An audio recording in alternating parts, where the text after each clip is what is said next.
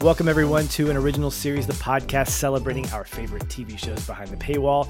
I'm, of course, your host, Patch, and with me, celebrating the world of long-form storytelling for this penultimate episode of Invincible Season 1 is my best friend and co-host, Aaron. Patrick, we need to talk. We do need to talk. We will talk. The most perfectly titled episode ever. Yes, it really is. Very fitting. Alternate title, Whoa. Whoa. Or I guess if you were going to shorten it to 3 letters, WTF would probably be the alternate Absolutely. I watched this shortly after we recorded our last episode. And of course, people that are listening to these like in order don't know that there has been a time lapse of a few weeks. But I remember being shocked and feeling like, I don't know that I want to watch this again for note-taking purposes, because I feel really thrown back and a little thrown up at different points. It was very visceral. This was an episode that is worthy of the penultimate label. Like, usually the second to last episodes are pretty monumental because they're gearing you up for a finale. It leads you right in. I have not experienced a TV series episode, a season of one, that hasn't done that. And I think that that's sort of like a call, like a rite of passage for a director, a writing team, a creative team to be like, listen, this is going to shape up to be the second to last episode of the season. We gotta kill it. And there was killing for sure. There's lots of killing. We'll get into it. But I don't think I've ever felt something like this shocking since episode 1. Things were still kind of wild throughout this first season, but this really took it up a notch. Yeah, it's shocking moments versus a shocking episode from start to finish. And that's the difference. And I completely agree with you as far as like the word penultimate goes. The idea of that is that you're going to have something that is a really strong, powerful episode, whether it's depending on the type of show. It could be shock value, it could be action, it could be emotional, moments, but it's building up everything that has been happening in your story or stories and subplots to like be ready for their final conclusion of the season. And that's what happened here. All of these things that we've kind of slowly been taking steps towards happening. It's like, okay, they're all going to now take a big jump forward at one time. Good luck keeping track. And who knows what's going to happen from here. It was great. Yes. I mean, I absolutely loved every second of it. It was like a 50-minute episode, by the way. I saw it when I went to turn it on. I was like, oh crap, this is actually kind of a long one. And no idea. It was completely engrossing for me. Did not have my attention wane for a single second. No, there was never a stopping point for me either where I was like, can we move on now? Unless I was just feeling completely sick to my stomach because of some things that would be happening. But all exciting stuff. I'm excited to get into it. So let's go ahead and start. And as always, cold open, which was 14 minutes long, Aaron. This was probably like half the episode was a cold open. I thought they forgot. Yeah, I did too. I was like, oh, we just forgot. We just forgot the title. In my notes, I always label like the first thing cold open because there's usually one. And then I was like, okay, when are we going to get to the next scene? I'll forget it. Yeah, because they usually don't shift in like location and setting. It's usually, one single scene, but this was just moving all throughout. 14 minutes before we get to the title card. All right. Yes. So we open with really great establishing shots of a couple of things happening from the last episode. Debbie's waking up to Nolan in the living room. There's silence. And then opposite that, we have Mark trying to make up with Amber, who turns the music up really loud in William's car. So just lots of just awkwardness happening here. Fantastic contrast, but both actually leading to the same conclusion, which is, why did you lie to me? Why are you being deceptive on multiple levels here? Meanwhile, Eve is making breakfast with her powers. Oh my gosh. Wouldn't you love to have this kind of thing where you'd be like, flick your wrist, coffee's made. Flick your wrist, here come the waffles. Flick your wrist, here come the eggs. No, I want Eve to make me French press coffee in the morning with her powers. That was my takeaway from this episode was, oh my goodness, how could she become more sexy to me? Well, they just did it. Like, this is awesome. Well, you know, she's very, very busy. So you have to have shortcuts when it comes to your morning routine. Even sleeping in your suit, which basically, I guess, with a flick of your wrist, you can create a brand new suit or repress it or whatever. Thought that was kind of cool. I also like the little branded Teen Team mug. So apparently the Teen Team has a marketing team. I noticed that too. Yes. That's really great. I mean, I have Feel and Film merch, so I wear Feel and Film hats around. What's the difference? I'm rocking some Sherwood Soccer paraphernalia. See, it's There always we about, go. it's all about the brand. It's all about the brand Yeah. with her. So, Yeah. Or with anybody really. Back at the Grayson home, it's interesting here that throughout this conversation between Nolan and Debbie, what we expect. So this was another thing. From the first episode, I remember thinking my expectations were thwarted throughout the episode. Like, this is not really what I expected. Same thing in this episode. This is one of those moments we fully expected, at least I did, Nolan to potentially tell Debbie. You know, he seems so upset about the fact that he cannot tell her, but she gives him like almost 2 or 3 chances to come clean. She says, was something controlling you? Were you blackmailed? Did they threaten me or Mark? And he goes, no.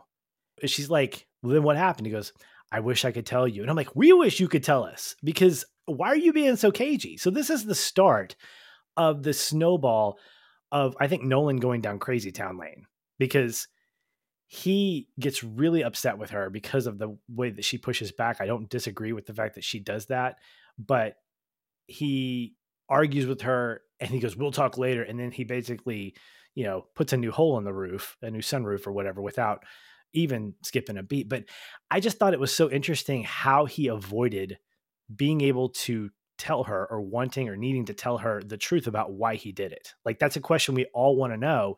And the person he loves the most, he will not tell her, but he denies that it's these reasons that we thought might be the case. Yeah, I mean, this is going to be a continuing thing throughout this episode of him not telling us what has happened, like his motivations. Like, Cecil tries to get out of him too, and he just refuses to come clean. And that's obviously being saved for the finale. I hope that it pays off, because the storytelling up to this point, I need to believe that whatever his reasoning was worth him hiding it to the level that he has. Now, I also think that there's an element here of like, things start to pile up on you and you lose control of the situation. And when he first commits the murders, he's able to like manipulate things, and he has it what he thinks under control. And at this point, it's all slipping away from him, which is why he's starting to rage. He actually lies to her as well. He says something like, yeah, that's from when I dealt with Dark Blood. Yeah. He basically is telling her that it got bloody from dealing with Dark Blood, which she knows is a lie. I think this is, again, we've talked many times about how it's relatable to real families. And that's what I like about this is you have somebody that clearly lied. And how often does this happen in our real relationships? Someone goes to someone else and is like, I want blind trust. And I just think it is such a dumb concept. Blind trust in general is stupid. It is I hate it personally. I just don't like it. I feel like there's no reason for it. And that's what we see here. Debbie's like, no, that's not okay anymore. I'm not going to do that. You need to tell me the truth. And I love that she kicks him out of the house. She is fearless. Yeah. And of course, that's probably because she has that different relationship with him because they're married. But everybody else treats him as, this, he's able to snap you with his fingers. But Debbie's like, get out of my house, and just kicks him out. And it's fascinating to me, that dynamic. And of course, he's a dummy because he broke his own roof. He's going to have to fix it. That's right. For it. Yeah. Like, it's your own roof, idiot.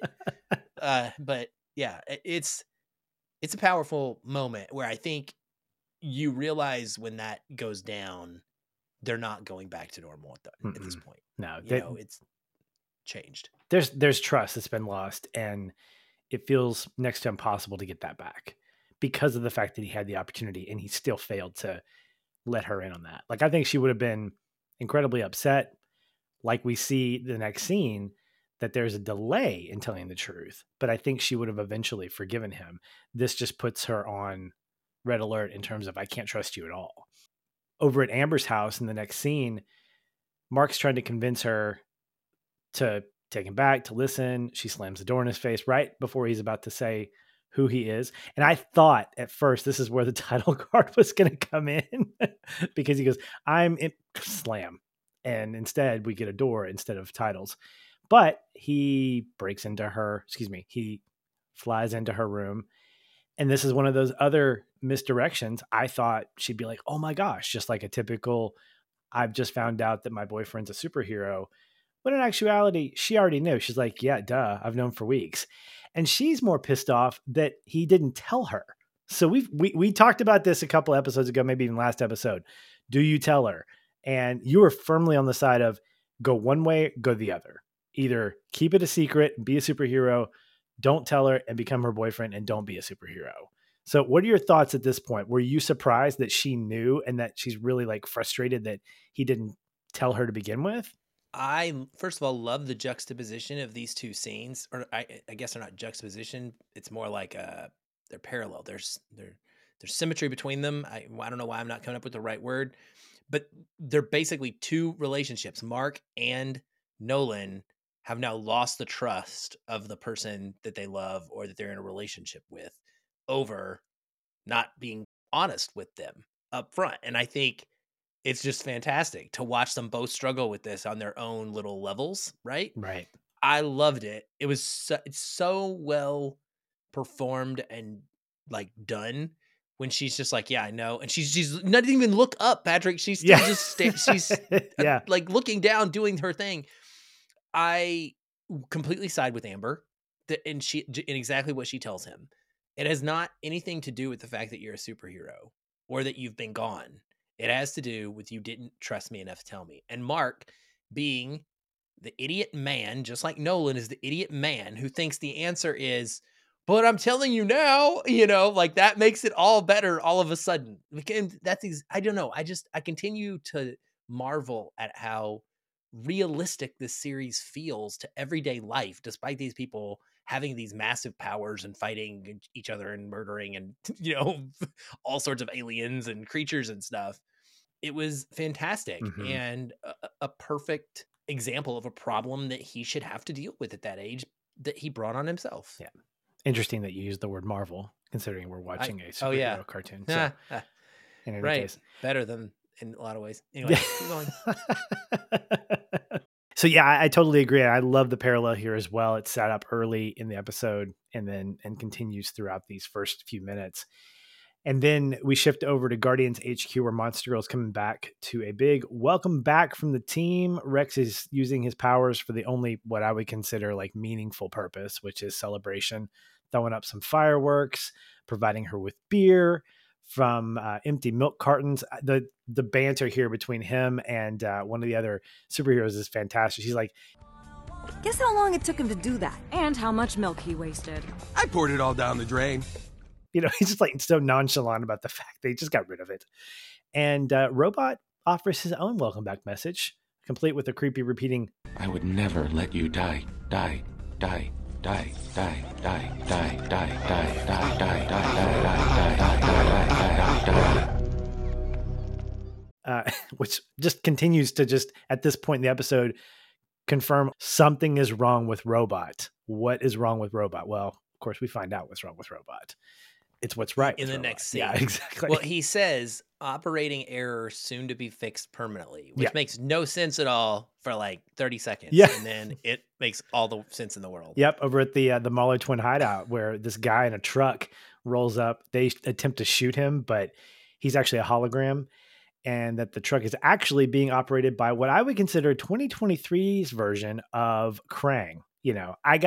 This was Krang in modern day form. Like I was waiting for Turtles to roll out. I was waiting for Shredder to like do his bidding, but no, this is not Krang. This is Robot in kind of like, this is the guy. This is the thing we saw early in the season. The thing we thought was the clone or whatever being grown. Yes. And didn't get the Rex DNA. So from an editing standpoint, the way the show is cut, it leaves us going, And I go back to thinking about the relationship of Robot and Cecil. See, this is something I don't think Cecil knows about this. I think at this point, Oh, no. Cecil's completely in the dark about Robot's nefarious activities.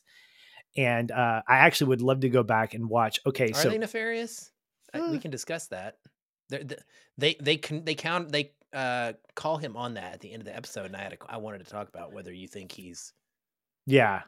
yeah. Hold the thought. We'll get there because I definitely want to have that conversation. So they roll up. He comes out. He is the guy behind Robot, essentially. That's when we find out that they've been growing him a new body. It's the young version of Rex Splode, all maroon. I don't know. Let me just say this, because we'll get here at some point.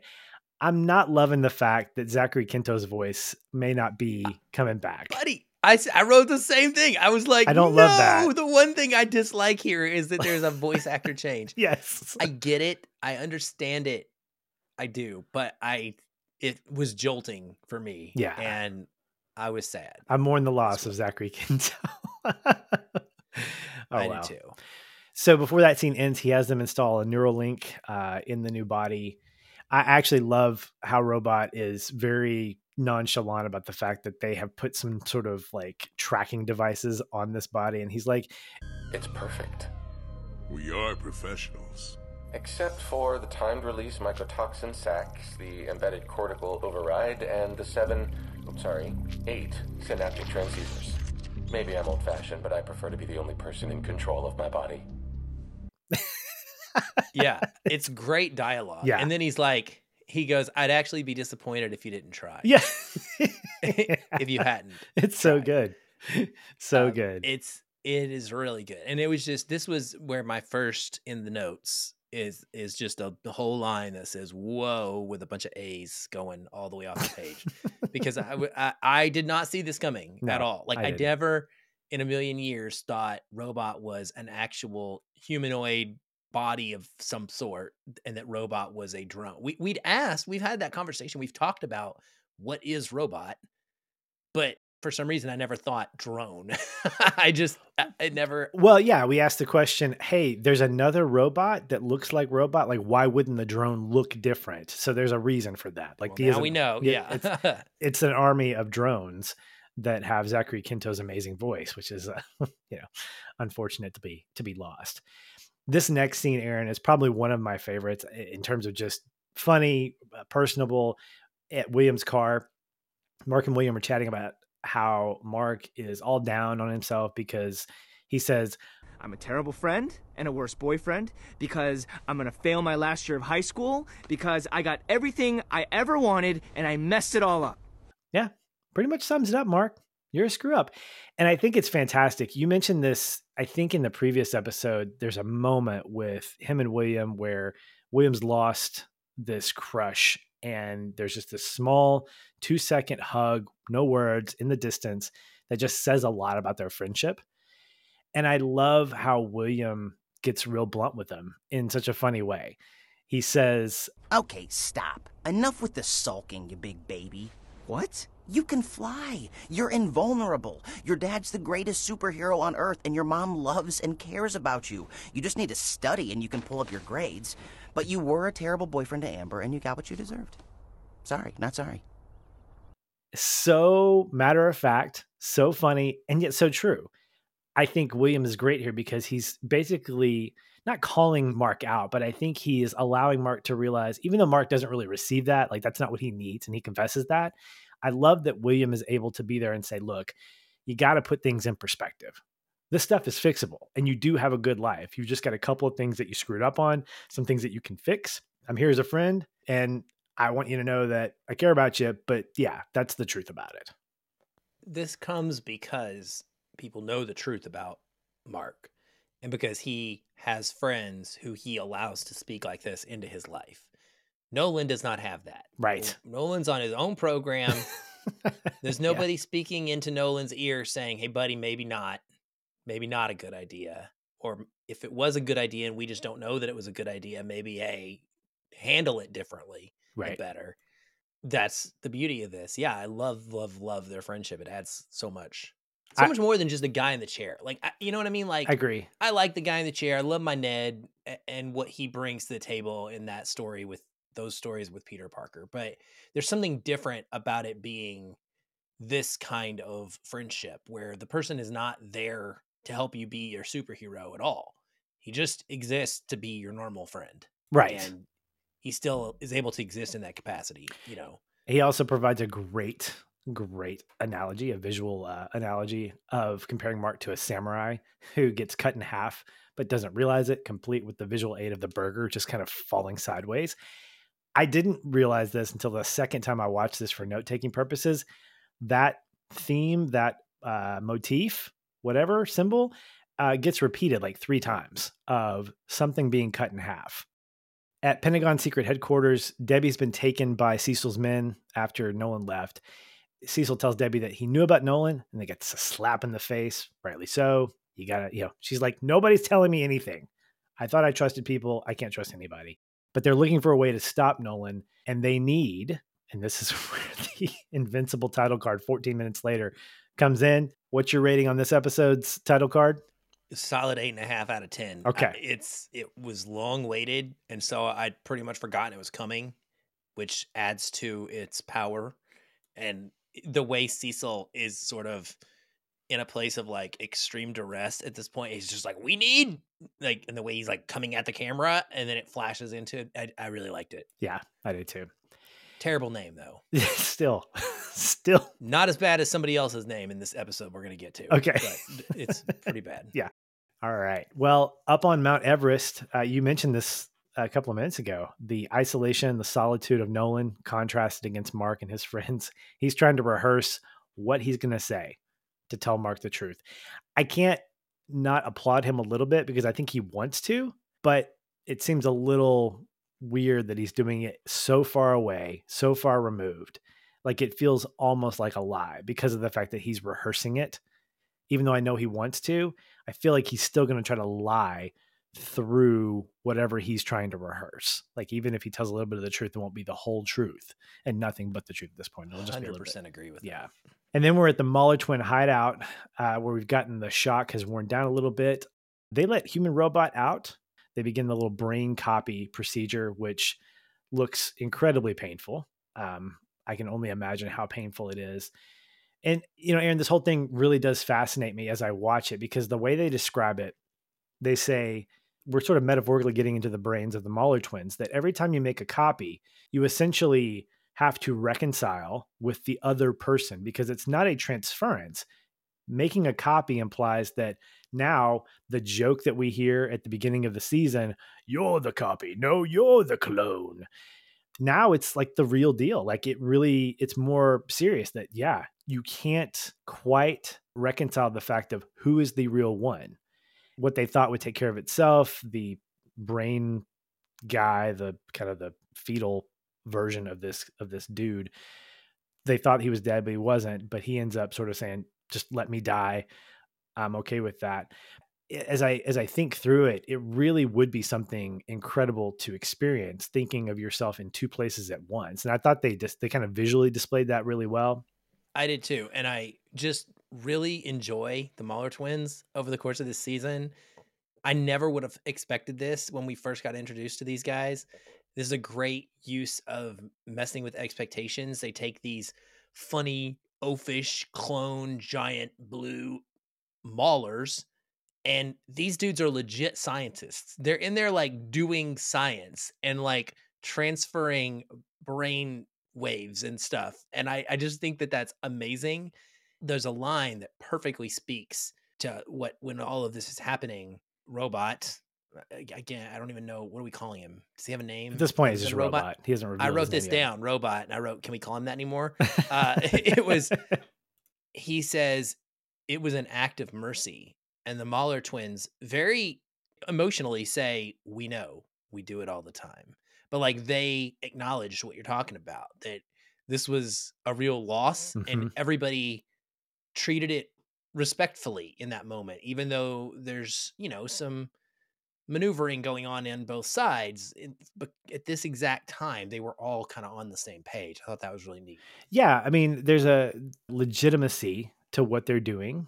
as the Mauler twins. Like they are smart. I mean, again, I think they're blue, so it makes me think of Beast, you know, these scientific creatures, or this creature who is able to clone himself, and seeing their intelligence on display, I think, is very much a refreshing thing for characters like this. As they finish up, they've got this deal with Robot where they do this for him. He gives them the schematics for this like restrainment collar, which alludes back to that teaser at the end with the Reddit, what I call the Reddit dudes.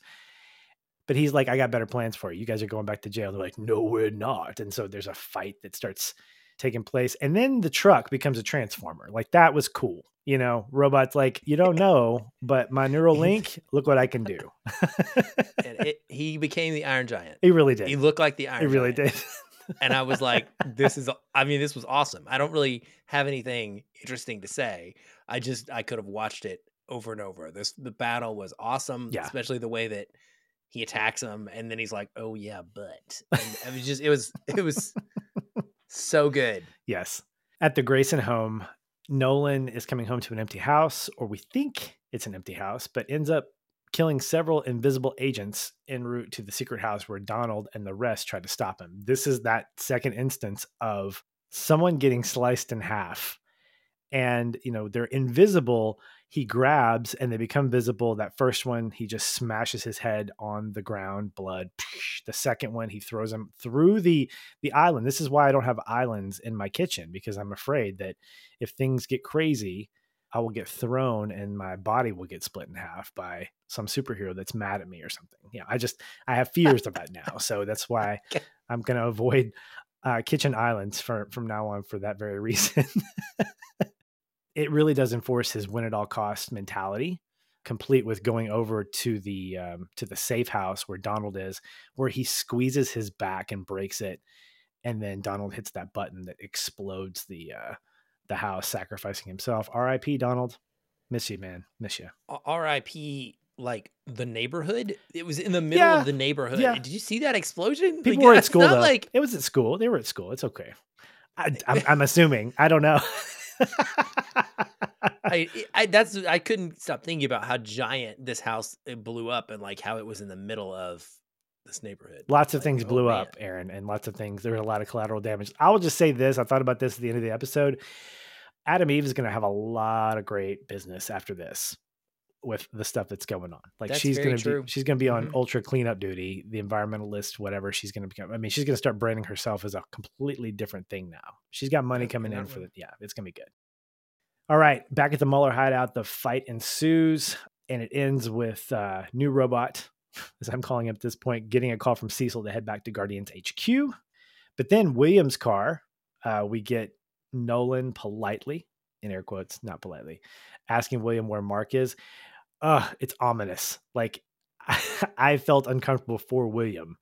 And I loved the whole bit where he's like, hey, Mr. Grayson, like, he doesn't know how to react because he knows this information, but Nolan is like really mad and he's never seen him this way. And I'm fearing for William. I'm hoping that Nolan doesn't just go like crazy like he already has. He's like, where's Mark? And the way he says it, the words that he uses sound like a dad. He was supposed to be home. You were supposed to drop him off after you went to the school. And like, these are things that a dad would say, but dads who are not superheroes and who could break you in half with their finger. So it was very much like a little of both there. And then at Guardians HQ, after an ambiguous call from Cecil, the Guardians are pretty antsy about what to do next. So Cecil's like, stay here. And they're like, what? Robot's mom, not saying a word until the team sees this teenage dude walking in. I just thought, is this Mowgli? Is this like, are we Jungle Booking now? He looks like Mowgli. This is what he does. He really does. He's got the bare necessities, man. or the robot necessities. He reveals himself to be the real robot, or Rudolph Connors, as we now know him. He likes to be called Rudy, so I'll just say that. He has mentioned that. So for the duration of the episode, I will call him Rudy for his own, just to be polite for him. And they're not, they're not very, I would be shocked too. I mean, I think Rex speaks for all of us in his dialect, like, what the fuck? and he just, no, he doesn't mince words. He's like, what is going on here? I would like to know this too. Why does he want to look like Rex? And, Rex is like, well, I get why everybody would want to look like me, but there's got to be more to it than Rex's physical appearance. Well, and I think he says something about his relationship with Monster Girl. That's exactly why. Yeah. So in a couple of scenes later, he is explaining, he's finishing up the explanation, and Rex says, why me? And very specifically, why a young version of me? You're ruining my childhood, which was already bad to begin with. And Rudy says, it's because of the way that I saw you interacting with Monster Girl, to which Rex has one of the best lines or best reactions, like, what? I don't even know how to feel about that, because it's not a relationship beyond, looks like maybe a brother-sister relationship. But I think that's the explanation that he gave, was that the way in which Monster Girl showed affection towards Rex, the way that she interacted with him, he thought, oh, okay, well, I could just be a young version of him and build this relationship with Monster Girl in an attempt to eventually, fix her body as well. So we're back at Pentagon HQ. Cecil, his team, they spot Mark and Eve and Omni-Man closing into them. So Cecil tells his team to bring the hammer down. Okay. So Mark, he left William to go talk to Eve to try to kind of get his thoughts out. He needed a different perspective. And I also like that she's not caving into his sadness either. She's basically giving him the same treatment that William was. Like, listen, this is the life you chose. By being a superhero, you gotta trust people. And I think she seems pretty content with what she's doing. Like, I think she's found balance here, Aaron, of being a superhero, but being a superhero on her terms. I think that's what she's kind of gotten to the point of being, where she recognizes that she's still needed and that she's not limited to just environmental things that were on display last episode. She's also open to being a superhero in the traditional sense, but she's not beholden to a team. She's not beholden to someone like Rex. She's definitely not beholden to her parents. And I think that that's a great juxtaposition against Mark, who really in this conversation looks very immature, because I think he wants to choose one path and one path only. Like, he's in chaos, and she's like, listen, I've been doing this for a while, and I got to tell you, you can do both. You can have the life you want, but as long as you choose it on your terms, I think that's where you find success.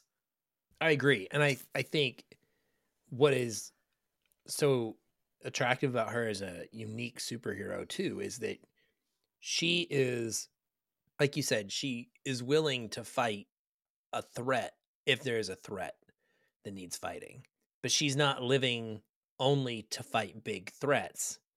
She is using her abilities to be a constant service to humanity. We don't see that. That's Right. not a superhero thing. That is just not in the comic books ever, anywhere. Like, I would have to really scour them to think of times where superheroes are depicted for a large portion of time as doing anything other than just fighting crime specifically or fighting big global threats. And then they're taking off time in between when they're not, quote, needed. She's flipping that on its head by saying, no, I have this ability, this power. Like, I'm going to go help people all the time, constantly. Like, I'm going to seek it out. And I think that's, it's probably closest to maybe like a Peter Parker, because he does a little more for New York than just crime. He's saving cats and things like that as well. And I just absolutely love that perspective of her. Yeah. And I like that she sees it all as important. I think that's the big thing, is that it's all equally important, which I think we mentioned this on an episode previously, that Mark, it's with the episode with Mahershala Ali's character, Hammer Time, or whatever his name was, the all stone guy, where he said, well, if it's not a big like intergalactic threat, I don't really want to deal with it. And he's like, dude, you don't know what a hero is. I think that seed of thought is implanted and is growing through what we see with Eve, because she knows how to be able to do both. She knows how to be that superhero that can do all that stuff. And it shows us that all that stuff is equally valuable. Like, we forget that. We think that we joke when we say not all superheroes wear capes, but that's true. I mean, she's doing both. She's not having to pick either or. And I love that. I love that she's representing a superhero that can have the things that she wants and the things that the world needs as well, which is why it doesn't surprise me that she sees the explosion and she goes towards Cecil. So that explosion, Aaron, was pretty epic. It came after the hammer being thrown down, that hammer being this like gigantic multi-billion-dollar laser that basically lives in space and knocks Nolan down a peg for maybe 6 seconds. And then really doesn't do anything else, because then he destroys it like, like a pin, like a little mechanical pencil or something like that. It is. And I think the only thing that came from it is a nosebleed. Like, I love Cecil's line, $400 billion for the world's most expensive nosebleed.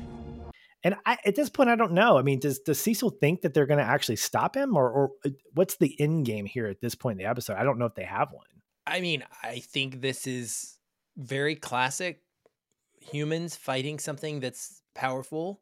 They have levels of protocol, levels of escalation to go through, just like all government agencies do, and especially the military. We have different DEFCONs and things like that. Like, they're going through their armaments, trying to find the thing that is able. I mean, I think if you look at what they're wanting to do, first he wanted it to just be Mark. He wants it to be Mark and Nolan, and let's keep everybody else out of it. I mean, I actually really respected Cecil after this episode and his moment later that's coming with Debbie too. But he wants to just handle it superhero to superhero and keep the collateral damage out of it. I don't understand them going for him in the house with like an invisible assault team as if that was going to, I think they know there's no way, like, that's not going to work unless you appeal to him and you talk him down. But then, the laser doesn't work. And so then from there, it's just escalation after escalation of trying to find something. I mean, they have to release a beast like on the world that they not necessarily can control. Yeah. Omni-Man was the thing that took it down, and now they have to put it back out there to try and fight him. So I think he knows that. Like, he's not happy about this, but what are you going to do when Superman turns bad? Yeah. You're going to DEFCON crap at this point. Like, you have to just make it happen. Just throw everything, the kitchen sink at him, and you hope. Yeah. So after that scene at Guardians HQ where Rudy's given the lowdown on why he did what he did, no one is really feeling great about this. Like, they're all trying to process this, including Monster Girl. I like that she doesn't just flat out say, "That's stupid," or "I don't know why you did that." She's like, "I'm going to need time." It's a big jolt for us as an audience, for them as Guardians. This is where Black Samson sees on the big screen, like, why Cecil's got them really sitting in relief of sitting in the bullpen, because this is where Omni-Man is starting to show his true colors, not just to his wife, not just to Cecil, but now to the world. Compliments of newscast and, satellites and all this stuff. Eve sees that explosion and she goes to check it out. Mark's like, "Nah, I'm done with the superhero stuff." So she takes off. She's my girl says, "Get over it." She tells him to get over his breakup and go save some lives. Stop whining. Like, he just wants to sit there and whine. And I'm like, yes, tell him. Sorry. Yeah. No. Sorry, not sorry. Be a William to me. That's good. Sorry, not sorry. So Nolan is continuing his pursuit of Mark, and plan B for Cecil is to, I guess, try to appeal to him. He tries to get Nolan to confess why he killed the Guardians. Nolan's cagey with him as well. And I'm continuing to see this like anger build up. It's just, you're getting more irritable as Nolan's getting more irritable. And when that doesn't work, he says, "Okay, I'm teleporting out of here." He unleashes the crazy bio soldiers that were D.A. Sinclair. So this is one recurring character, one bad guy from this first season that we actually see in 2 episodes. So we haven't seen these other what I call starter villains that we get introduced to, but we never see again. And I'm just going to continue to wonder what's the point until we see them again. So D.A. Sinclair makes an appearance, doesn't talk because his face is all bludgeoned and Cecil doesn't even want him to talk. I do wonder if Ezra Miller reprised the voice role in this, even though there was no dialogue. I don't The know. grunting, was it him grunting? Was I it, don't know. yeah, Maybe. was it Ezra Miller's grunt? I don't know. But anyway, yeah, so these biosoldiers are trying to stop Nolan. Again, no go. And the violence just continues to escalate. And I think it's on purpose. I think it's really to give more exposure of Nolan to the world of like what he's capable of. He's not being merciful to anybody. Like he is smashing heads. I think at one point, I think he pulled a head off or pulled arm. He de-somethinged one of these soldiers and like put a brain or something in the camera before taking off. So it very, very much like there's some negative feelings I got here with Nolan. I don't know how to describe it. I think he's just, I mean, he's in a rage. He's in a rage is what he is. Like, he's in a rage. He's angry and he is now going above and beyond in his violence in order to prove a point and to say, leave me alone. This is going to just get worse for you. Yeah. Well, for Cecil, he says to the team, get Hail Mary out of the icebox. Okay. What did you think that meant in this moment? When he said get Hail Mary out of the icebox, because there's a minute before we realize what that ends up being. Did you have any thoughts? I didn't think it was the kaiju. Like, I didn't know. I did not either. First, I did not either. I thought, I assumed Hail Mary meant some kind of weapon, as in last resort, right? Yeah. But I definitely was super curious. I was like, are you going to defrost a superhero of some kind that we've never seen? I thought it was maybe going to be a literal new character of some kind that they had on ice, but it ends up being kaiju on ice. Yeah. Which I think is great storytelling because we saw them capture a piece of it way, way, way back at the very end of that episode. Yeah. I didn't know. I was hoping we wouldn't get introduced to a new character because we got like 85 that we haven't talked about since, each episode. So, I mean, I would be okay bringing back Auto-Tune. I think that'd be kind of fun. But I don't think that would be a Hail Mary type thing for Cecil. So I was glad we got what we got, but I was wondering as well. The Mauler hideout shows us that the Mauler twins are successfully able to recapitate the Immortal. Okay. The connecting moment for me was like, the Immortal, this guy we talked about that we didn't think we knew anything about, was actually one of the Guardians that was killed by Nolan. So my brain just kind of popped open of like the aha moment. Like, yes, I get it now. And they want to put the neck restraint on him to actually be able to control him, which makes a whole lot of sense. He's immortal. You can't kill him. Apparently that's not the case. And it was short-lived. They put the thing on. They're like, we want you to go kill the new Guardians. And he's like in a rager because he remembers the last thing was that Nolan killed him, and he breaks the collar and takes off. So epic fail on the part of the Mauler twins. And I love the line at the end. They're like, yeah, robot gave us bad schematics. Yeah. You think? Yeah. So I thought I was the only one and you were going to make fun of me when I was like, I had the same reaction. I was like, wait, the Immortal was one of the original Guardians? I didn't remember that. Was it just because we were so new to the show that we didn't get to know them all individually, really? No, we didn't. Yeah. And so we got this small montage right before they were killed. Where they were hanging out with their families and stuff. Yeah. And we didn't get backstory on any of them. No. I didn't hear the Immortal's name. I don't think I remember it. I don't remember it at all. And I was reminded of something tonight in a class that I was taking, that when you're getting ready for an activity, it usually takes you about 20 to 30 minutes to get fully like immersed in it, like to be fully focused. This episode, the first episode was like 30 to 40 minutes. And so we're getting used to the scenes. We're getting used to the, everything. And I think by the time we got to the end, we were so in shock by the fact that Nolan's just completely obliterated this whole team. I didn't think that the Immortal was one of the original characters, but in my defense, and I think in yours, his name never came up. Like, it was never shown on a screen. Like, we lost this guy and the Immortal. I mean, it was never made clear, besides in dialogue about certain characters, that he was one of them. And so when we finally see him, we're like, oh, okay, yeah, that makes a whole lot of sense. And for a minute, for a minute, I thought, okay, this guy's going to be around again. Not so much. Yeah, I agree. And I think one thing that I wanted to mention before we moved forward too was, so there was a moment at the very end where he mentions the Hail Mary. I briefly just talked about where Cecil is up. Debbie confronts him and she's like, "What are you doing? Like, this is not okay." And he says something like, "I know, I'm not proud of myself," or "I don't like that I have to do this either." It made me think about the scene wherever it comes. I can't remember. I think we must have missed it, where the new team questions what Robot has done and the fact that you broke the Mahler twins out to use them to get this new body and gave them the immortal back and all these things. And so we talked about, was that nefarious? I see it very much as him and Cecil essentially doing the same type of things.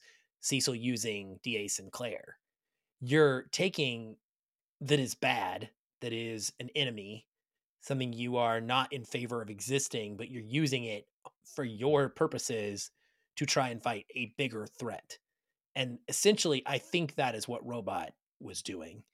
I want to believe that he is the hero we were sold at the beginning. I don't disagree if you solely put his intent being to help Monster Girl be cured. But he has said he wanted to be with her. Like, he has an attraction to her. He has a connection to her. And so the things that he is doing are not altruistic in nature. There is a selfishness to it. For Cecil, I can buy into what he's doing because he sees the greater good. And he knows that in order to save the planet, he sees that Nolan is a threat, and Mark, tangentially, he's a threat as well, because he doesn't know. He even said that to Debbie. We don't know if Mark's going to side with his dad or not. I think the difference between him and Robot is that Robot had a partial altruistic motive to heal Monster Girl, but if he didn't have an attraction to her, like if it was Rex, if Rex had a degenerative disease that he was living with in his body, but had the same attitude that he showed, I don't think Robot's going to do what he does. And so I halfway agree with that. I think that there is more to what Robot's doing because of the fact that he has selfish and somewhat romantic. I can buy into some of that. Like there's something nice about that, but I'm more leaning into the reaction of the Guardians, who are like, that's pretty sick. They don't know the whole story. And he tries to, his justification, I think, is what hurts him, because what he thinks he's doing is good. I wanted to save her, and I thought this would be something by looking like Rex. I thought that would make us more connective.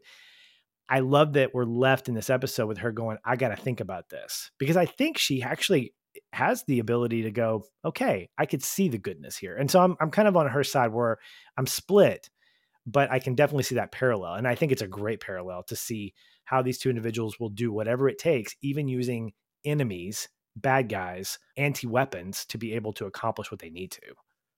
Yeah, I can buy that. Yeah. I think that makes a lot of sense. Yeah. Well, this fight is epic, Aaron. It's so great. We got the kaiju, we got Nolan, we got Mark. I mean, there's some punches being thrown. There are superheroes being squeezed to death. But it's the moment that the Immortal like rolls in and is just absolutely pissed. The punches that he throws, Nolan and Mark are fighting. They're fighting the kaiju, and they're interrupted by the Immortal, who starts giving Nolan all he can handle, until Nolan, and this is how the episode just sort of finishes it off, punches through the Immortal's stomach. And then it doesn't stop there. Like, it's like, I can't stop here.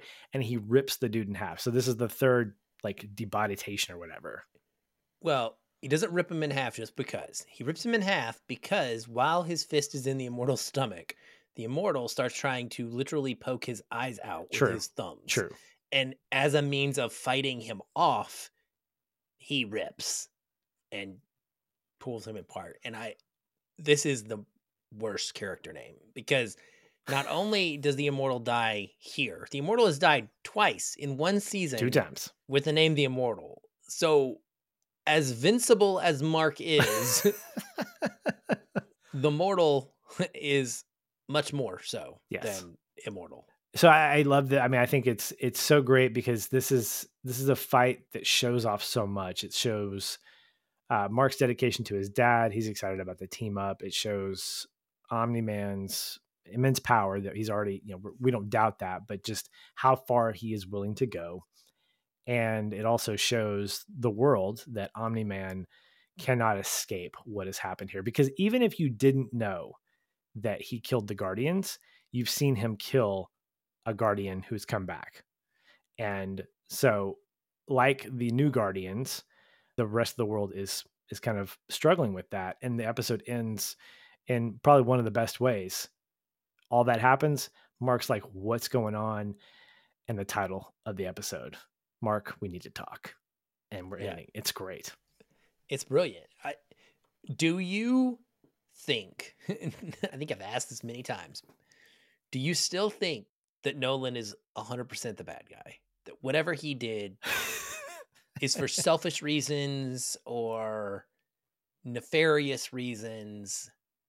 Do you think there is any way this is going to turn out where we find out the real reason and it's like, oh, Nolan was right all along? I think I'm going to feel like I did when I discovered Thanos's motivation. Like I'll be half. Like he has a point. He has a point. I may not be down with method. it, but I can see his point. Like it's the fact that he didn't answer Cecil or Debbie when they asked pointed questions. Like, were you manipulated? Were you made to do this? Was it the obvious things that we would think motivate someone? He didn't say. He said no. Like he denied those things. And the fact that he can't say tells me that there is something holding him back that makes him powerless, metaphorically speaking. So it's ironic that the most powerful person on earth is powerless. So I halfway believe that something else is not controlling him, but has him in some kind of clutch where he had to do this. And I'm honestly, I'm excited to know what that motive is, because I want to wrestle with that. I want to wrestle with, if I were omniscient or if I were all powerful, if I were not invincible, if I had these powers and I had whatever motivation is keeping him from telling the truth, the thing that's going to continue, would I make the same choices? And so I'm kind of excited to wrestle with that. There's one interesting line of dialogue in this episode at some point where I can't remember if he's talking to Cecil. I think it's during the Cecil fight where he's trying to get Cecil's hologram and catch him. Cecil says something about him murdering the Guardians of the Globe. And he says something to the effect of, and I'm paraphrasing, but he says, they were weak. This is my planet to protect. Or something that was indicative of him feeling controlling of the job of it being his responsibility and not all these other superheroes that were helping him or being relied on. And I found that really intriguing as, is this going to end up being some sort of psychological thing where he is, we learned that in the very beginning of the show, the lore tells us that Viltrumites are sent out to protect a planet. Like it's their planet, their job, their life is meant to protect that planet. And yet here he is, just one of a big team and a constant flow of superheroes. Like, is there something psychologically going on with him that he doesn't feel like he's accomplishing his goal and his responsibility because he has help? Right. Like, I don't know. It's just, I can't wait. This is the most I have wanted. I've been firm on not watching episodes until like the day before we record every single week. And I've never wanted to push play again so fast in my life watching the show, at least. So yeah, anyway, I'm pumped. I'm tempted to stay up and watch after we finish recording. Here's my theory. I think Alan's controlling him. Oh gosh, I hope Alan comes back. I think Alan's make my day. Alan's behind it all. Well, that's going to do it for this edition of An Original Series. Coming up next is the finale of season 1 entitled Where I Really Come From. That title gets me excited, along with just being generally excited to watch it based off of what we're experiencing now. So thank you all for tuning in. We hope that this conversation or this discussion has been like fun for you. It's been fun for us, and we're excited to finish this one out. I'm Patch. He's Aaron. We are out of here.